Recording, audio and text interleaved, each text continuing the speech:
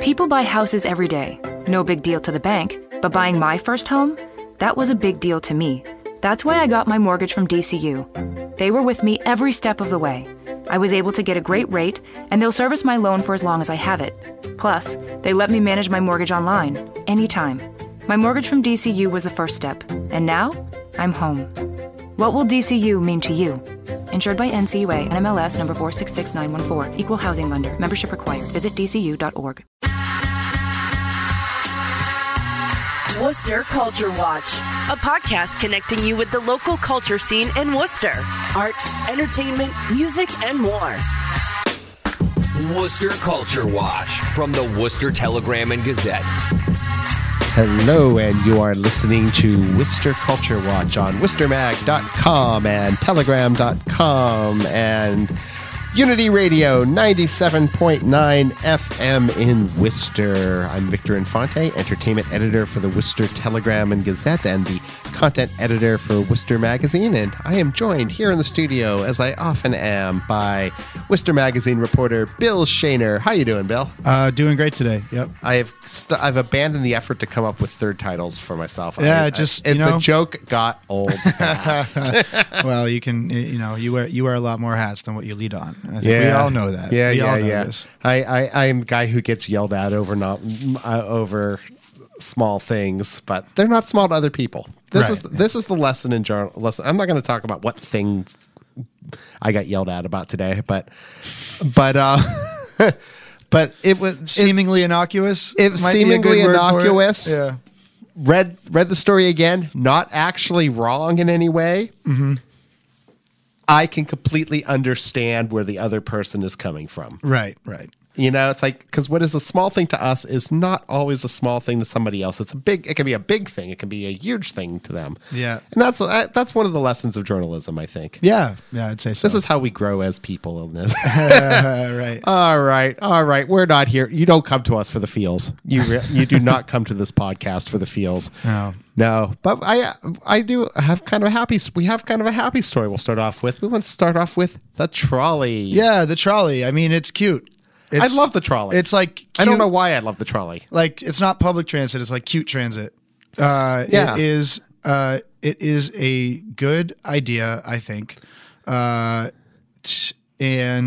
it's actually looks like it's going to be a reality and not just like a sort of a pipe dream. Like, wouldn't it be nice, sort of thing. So I sat down. I didn't sit down. Well, I sat down in a car with the two people who are doing the trolley, Aaron Perna and Ben White, and we sort of drove along the route as they explained to me like what need this actually really is going to fill. That really did illustrate the point. Yeah, and I think that it's I wanted to do the story that way because I thought that I was going to get the most like sort of like candid like talk on like what they really want to accomplish with this trolley. And in short, it's not public transit. It's not going to replace public transit. It's sort of like a fun way for people to come and experience Worcester nightlife, which I think is it's a good thing. It benefits businesses. It connects people to neighborhoods they might not otherwise know where to go. And it's probably just like a fun thing to do in the summer. So I really have, I mean, like there's going to be some cranks. There's always cranks in Worcester. We're going to be like, they're often us. Oh yeah, no, I'm almost always that guy. In this instance, I see no problem with this new thing in Worcester. And I think that it is cool. And I would, relish the opportunity to sneak a six-pack onto this trolley and ride it around for the night. There you go. And I didn't, in an unprofessional capacity. In a hypothetical, metaphorical sort of way. In a hypothetical, metaphorical sort of way, unaffiliated with Gatehouse Media New England or Gannett. Allegedly. Oh, allegedly. Goodness gracious. No, but it has occurred to me. It's like, well, my favorite point in there is like, you just really, nobody walks from Maria's Kitchen to Wormtown Brewery, even though it's not that far. Right. Yeah. And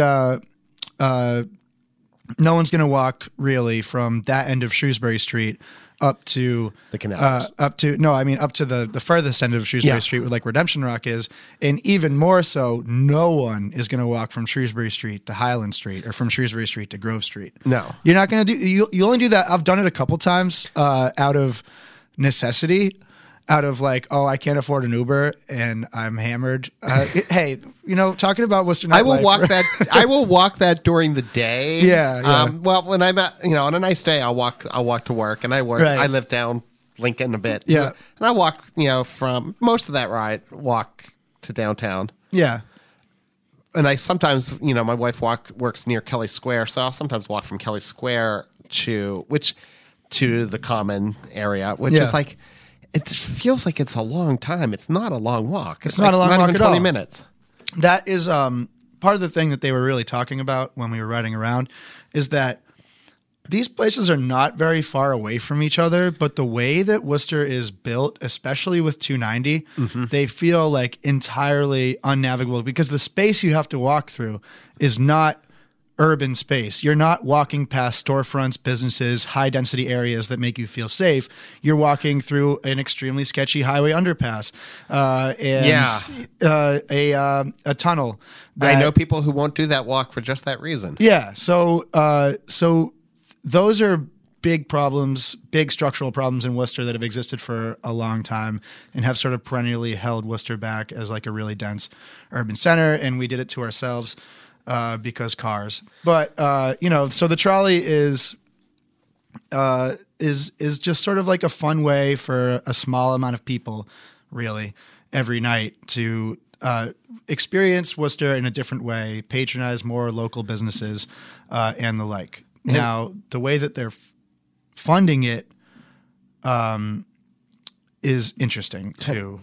Tell me a little about that. Yeah, so the way it works is there's an app, and if you go and you get like a cup of coffee at Birch Tree or something like that, the businesses have to participate. Yeah. So it could get hung up on businesses not wanting to participate or whatever, but you get a free voucher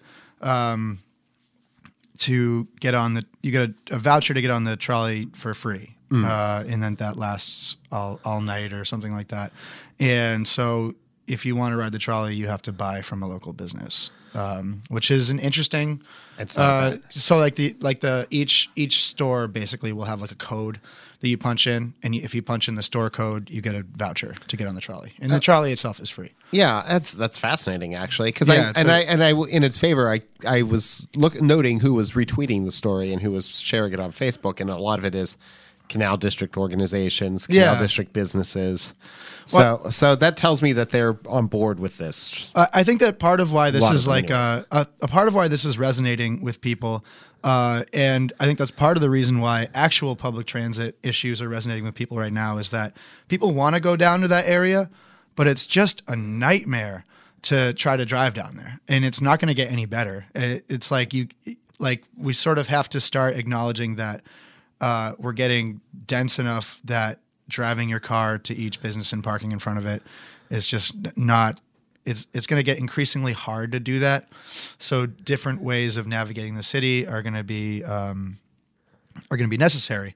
And this is one little sort of fun way that you could do that and start thinking about it differently. Well, it's like it struck me as useful if there's, say, something happening at Polar Park. Right. And thus traffic is probably a nightmare in Kelly Square, but you really want to go to something at Electric Haze or Nick's. Yeah. Maybe you park your car, leave your car back at the other end somewhere, buy dinner or a drink or something, get your voucher, ride the trolley back and forth. That sounds actually sounds like a pretty good plan for locals. Right. Yeah. And it's not a bad plan at all. And if we had the kind of bus system where it ran every 15 minutes, then, people would do that, but we don't. So I think that in the meantime, exploring stuff like this, it's just going to make anything that gets people out of cars and experiencing the city, especially in a nightlife way, in a more of like a mass transit sort of way that encourages foot traffic, walking, density along sidewalks and stuff. That all makes people feel safe and like something's happening there. Anything that gets that to happen is a good thing. Yes. Because the way that it works right now is not, it's not really a city. Like, you just drive around. It's a series of neighborhoods. Yeah, vaguely connected. Yeah, exactly. Yeah, it's basically Worcester. I mean, Worcester, you could say is four medium-sized towns smushed together with like a fake downtown. Maybe like 6. yeah, right. Because right. like you get out near the Holden line, I'm like, this is still Worcester. Yeah, exactly. Yeah. So Worcester feels a little bit disjointed, and Worcester's got a couple pockets where there's a lot of really good entertainment options and stuff to do, but those also feel disjointed. And this is a sort of a novel way to connect it, and I think that the response in the community has been a positive one, and I think people are sort of hungry for ways to get around Worcester that don't involve a car. Well, it's like it's hard not. There's no down on this. Yeah, we can't find it down. If we can't find it down, anybody. No. I can find the down in anything. Yeah. I think it's a good idea, and I think that it's a fun.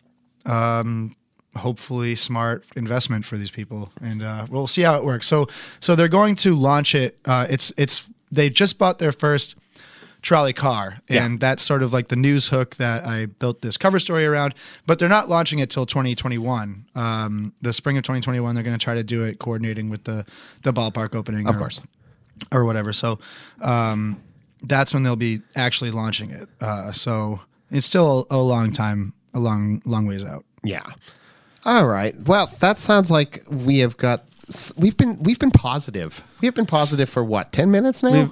That's 10 minutes of positivity about Worcester. That's really that might be our record. I feel exhausted. I know. Let's talk about something less happy. Yes. Your Wisteria column this week has been much shared and much discussed online. Yes, that's what I like to see. Yep.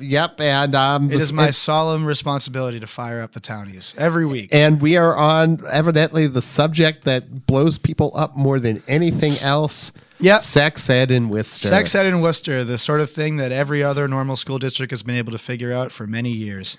In Worcester, we just don't do it. And you know what? We're just repeating the same lines and excuses over and over again as to why we are not doing it. That's why I decided this week to call out Superintendent Maria Bignenda and her push to quote unquote write our own sex ed curriculum, which is very weird for any curriculum for a district to write its own curriculum. But this has been used in the past often over and over again as a way to dodge any sort of what you might call progressive, means-tested sort of sex ed curriculum that's proven to work, that has been proven to work. This has been the line where people have used, Maria Bignenda and others have used to sort of wiggle out of that. And it seems like Joe Petty has sort of ratcheted up his stance that we need to get this done.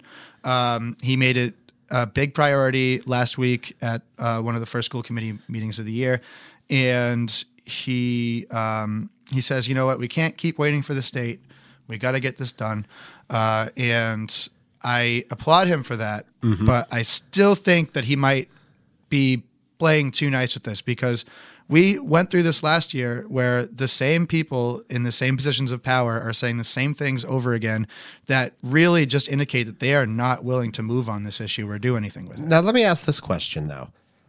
Yes, the same people are saying the same things, but this school board is not the exact same. No. And have the circumstances in the town changed? Have the political winds outside of that council, but that definitely affect that. So have those changed?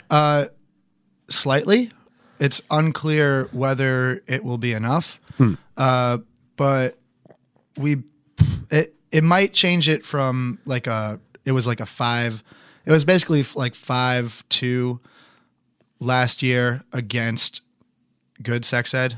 It was much more complicated than that. But if you were to just take the position of everyone, that's where you would generally put it. Now it's either 4-3 or but it's very up in the air which way the winds are going to blow. And Joe Petty is in a very complicated situation with this because he obviously wants to get it done, but he is in direct conflict with the superintendent, who structurally has a lot more power over what happens in the school district than he does. Yeah. And he's got a split city council, a split school committee on this issue. And the people who are against it are a lot more fervently against it than the people who are for it. I did a big investigation last year. There's a lot of sort of anti-abortion, anti-Planned Parenthood sentiment that goes into a lot of the resistance to adopting sex ed in Worcester, which is deeply unfortunate. And for those listening out there who haven't read Bill's story, How Sex Ed Died in Worcester, just look it up on worcestermag.com. It's a really good read. Good read. Yeah. Award-winning read. Award-winning, yes, yeah. I won an award off of how weirdly and uniquely terrible Worcester politics are. Yeah. You want to think about Massachusetts as a progressive place. This is one of the issues where it really is laid bare that Massachusetts, especially central Massachusetts, is not really all that progressive of a place. And this is a deep-seated issue for what I would say Maureen Bienenda and John Manfredo both come from the sort of same for lack of a better word, like old guard towny power block that is deeply opposed to anything of the like of a progressive, means-tested sex education program being adopted in Worcester.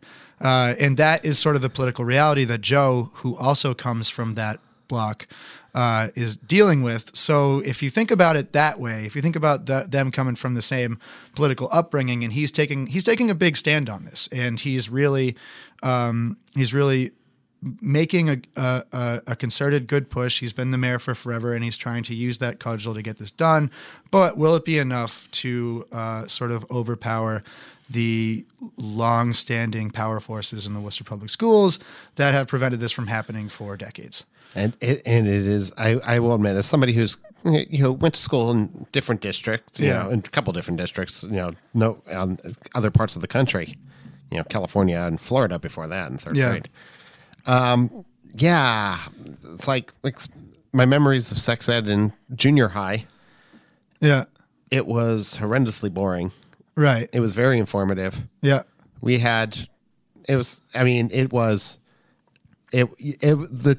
health teacher was too bored with the subject at that point to actually even be embarrassed anymore. Right. Yeah. But it did the job. I grew up a couple towns over, and my sex ed was horrible. It was just a incredibly embarrassed health teacher showing you a slideshow of like the worst possible case example of every STI and STD and being like, don't do this. Oh God. Yeah. Oh, no, we got the full on, this is how this works. Yeah, right. Which is what you want. Yeah, that's what you want. It was very clinical on ours. Yeah, ours was not. And I think that, Milford and Worcester are cut from the same cloth in that way. Of course. I would say that, without projecting too much, the Irish Catholic culture has a lot to do with this. There's shame is a huge part of Irish Catholic culture, and I'm saying that from personal experience. Well, there you go. I'm not being racist toward the Irish. That's a bit of my background too, actually. Yeah. So I understand what you're saying. That being said, it isn't always, and it doesn't have to be. So things can change. Things can change. Will they? I mean, we'll see. I obviously am going to be following this issue closely. I feel like I know too much about this to the point where I'm very easily set off. It happens. It's local politics are the sort of thing where the more you learn about it, the more you're just overcome with a sense of like hopelessness that this is just like just the same towny baloney that has always happened and it's never going to change. And I think that Joe Petty in that context is doing something pretty bold here. I would like him to get bolder about it and be a little bit more tough, mean, and nasty on this issue. I don't know if that's really his style, though. It's not his style. No way. No. If anything, he's a compromise maker. No, and he's already been quoted by Hank Stoltz on Hank Stoltz's show as being like, this is an uncomfortable subject. No one wants to talk about it, and it's nobody's fault that we're here. And I was like, oh, God, okay. All right. This is how we're going to play. Okay. Yeah. Oh, yeah. Definitely nobody's fault. Yeah.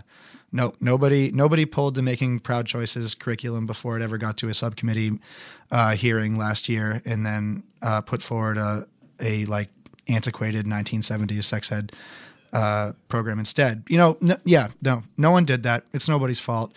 And if that's the way we're gonna play this, I don't see it changing. We've demonstrated that they're not going to budge on this issue, and you can't play nice. I think that I don't know. Joe's not going to listen to me, so it doesn't matter. Never know. He does seem to be shifting somewhere, so that's of interest. I think that he is taking a bold stance on this, and he's been the mayor for forever. He should be taking bold stances. I'd just like to see him. He turned it up to 7. I'd like to see him turn it up to 9 or 10, and just really blast this through. Well, it's going to be interesting to watch. I think before we go, I do want to note I don't really talk about Don Landgren's cartoon in the comic on this show because it's a radio show and you can't actually see the cartoon. Yeah. But this may be the most WOMAG cartoon ever published. It's a picture of the new Worcester trash bags, or Worcester's improved trash bags. Yes.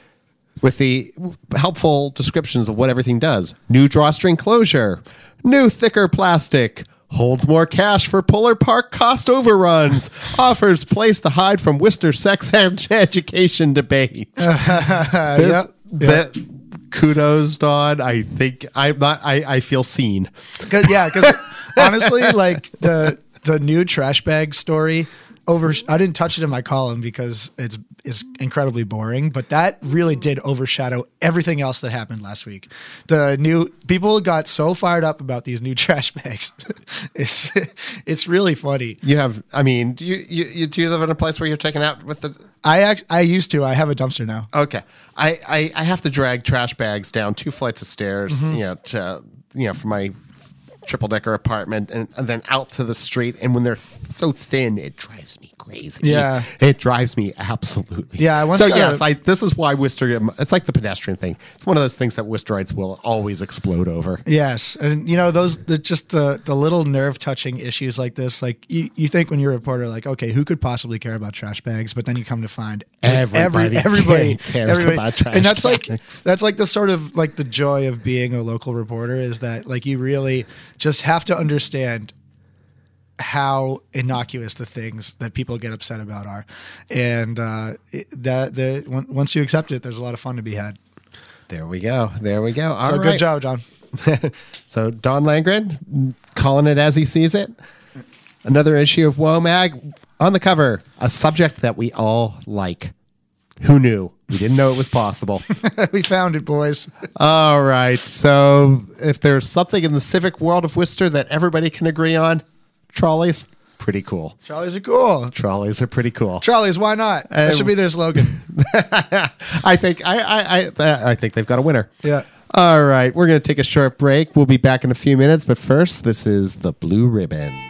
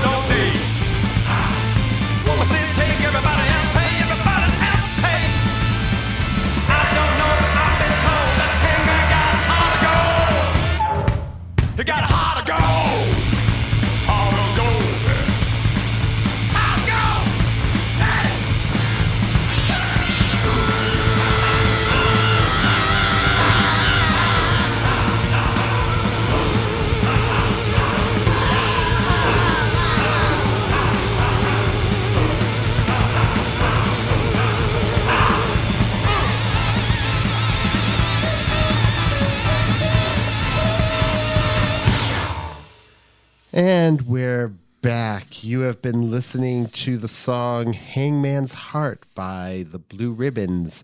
That's off their new album Thoughts and Prayers, which you can read about in today's Worcester magazine. I am now joined here in the studio by entertainment reporter Richard Duckett. Richard, how are you today? Hi, I'm good, Victor. And you've got a story in the Telegram today on page A2. Worcester Arts Council announces $163,000 in local grants. Why don't you tell us what's going on with that? Yeah, I think that's one of the largest amounts in recent years. It's a yearly allocation. The Worcester Arts Council, like other arts councils around the state, get money appropriated from the Massachusetts Cultural Council. And so this year, Worcester Arts Council had $163,000 to give out, which is $30,000 more than last year, and they made awards to 53 community organizations, artists, and programs, and there were two $5,000 art fellowships given to Cyril Vincent, who we wrote about, who we did a story about recently, whose documentary on Woodstock is being shown at the Worcester Pop-Up on January 25th. So you can still go there and say congratulations, and also a $5,000 fellowship to puppeteer Amanda Gibson, and it's quite a rate. The allocations cover quite a range, from Art Worcester's annual college show to a Woman of Color Arts Weekend, the Central Mass Jazz Festival. There's a lot there. I would like to note, in the interest of disclosure, that the Pop It podcast, which also airs here on Unity Radio, which is co-hosted by Worcester Magazine writer Sarah Connell Sanders, was amongst the recipients on it. So congratulations, Sarah and Molly. Yes, right. And there are some new faces in that and some familiar faces in the allocations. I think 85% of people who applied actually got grants. That's amazing. Yeah. And the application process will begin again in the fall of this year, but here's something else that happens every year.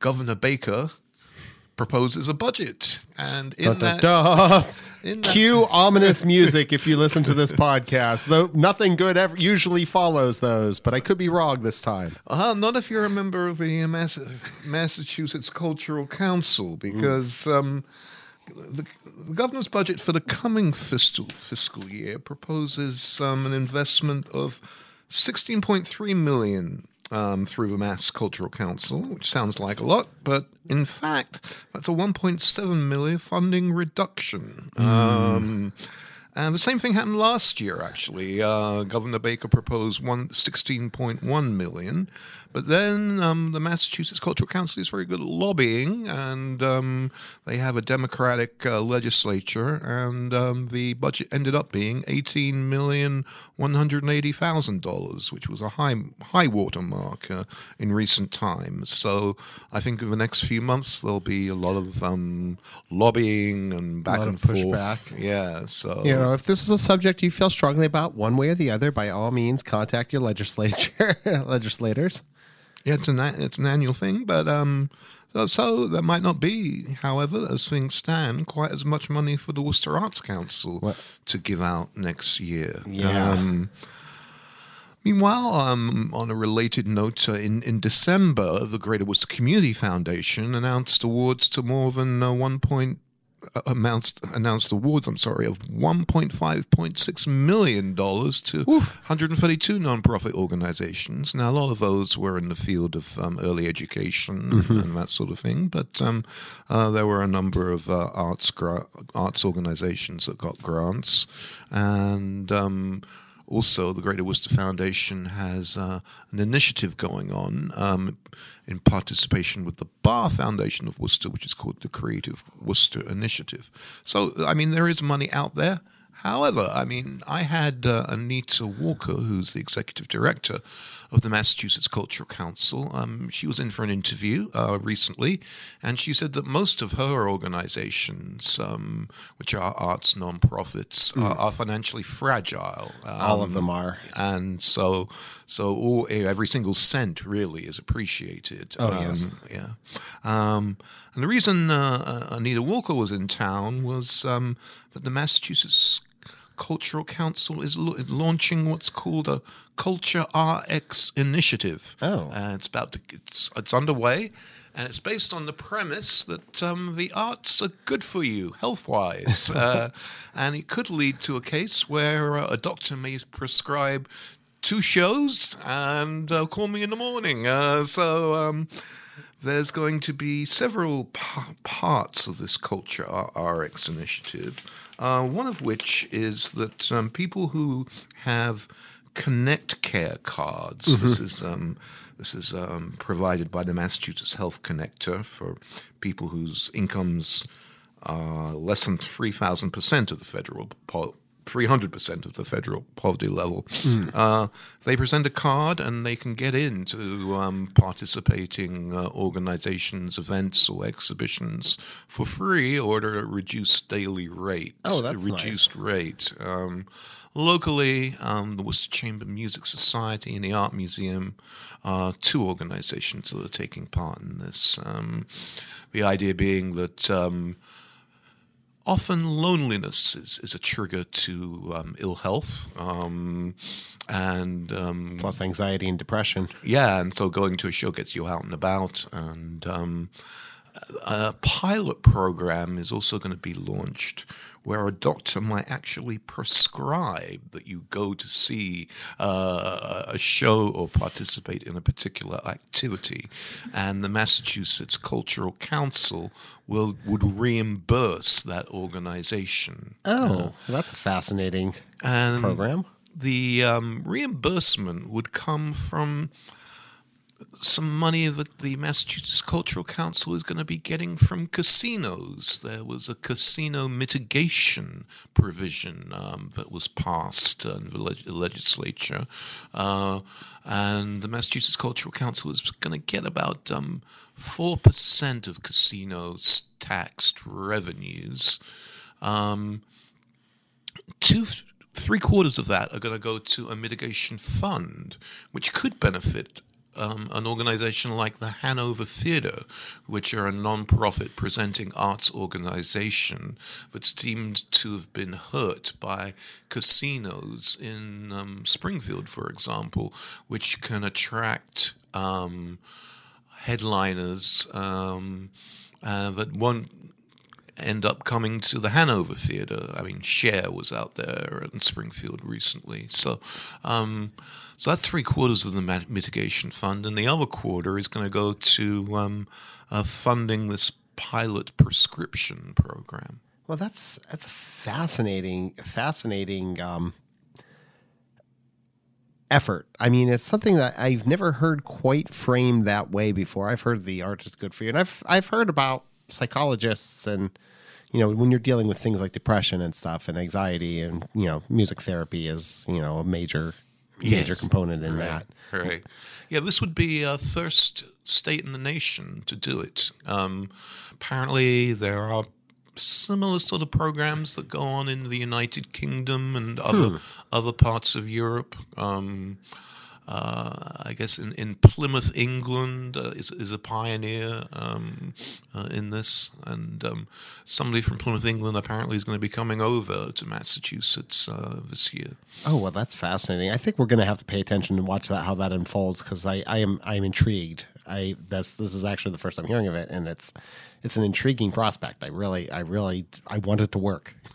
Yes, it does make sense. There is some basic common sense underlying it, really. So yeah, we'll have to wait and see how it plays out. They will research and follow up on these pilot programs to see how they are actually working out. Yeah. Okay. Well, that seems we have a lot to look forward to. Is there anything else that we should be talking about on this? Well, I've got some interesting stories coming up, so stay tuned. Excellent. Well, for more, check us out in Worcester Magazine and the Act section on Sunday of the Telegram and Gazette, and of course in the daily paper pages of the Telegram and Gazette. As always, this has been another Worcester Culture Watch. As always, our music was composed by DJ Manipulator. We'll be back next week.